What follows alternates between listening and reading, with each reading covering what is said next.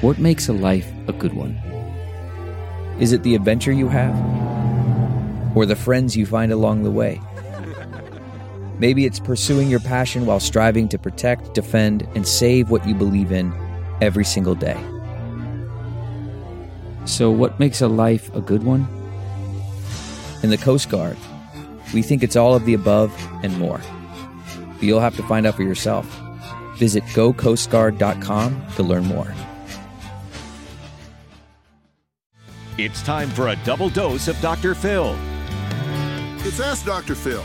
Do you make your child's extracurricular activities more about you instead of them and their achievements? Look, you want to avoid pulling attention away from what is important to them. Children want to know that their parents are 100% behind them, not running up and down the sidelines and not being a coach.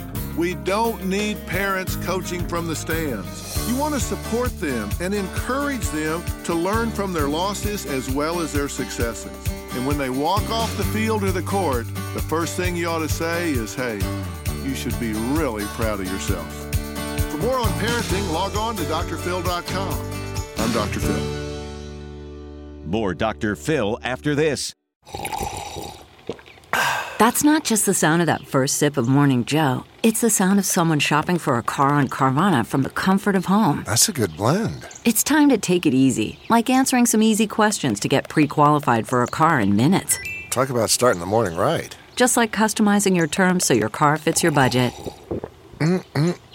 Visit Carvana.com or download the app to experience car shopping the way it should be. Convenient, comfortable.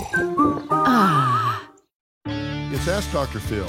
As a parent, it's easy to cross a line and abuse your child without ever laying a finger on them. I'm talking about the words you speak, and it is easy to cross the line into verbal abuse. There is a greater risk of mental illness and dysfunction later in life from children that are victims of verbal abuse than almost any other experience they could have in their lives. Look, you teach them how to feel about themselves by the way you treat them. Screaming at your children is not okay just because you don't hit them or spank them. And if you're watching someone else do that to a child, you need to step up and say, this is not right. For more information, log on to drphil.com. I'm Dr. Phil.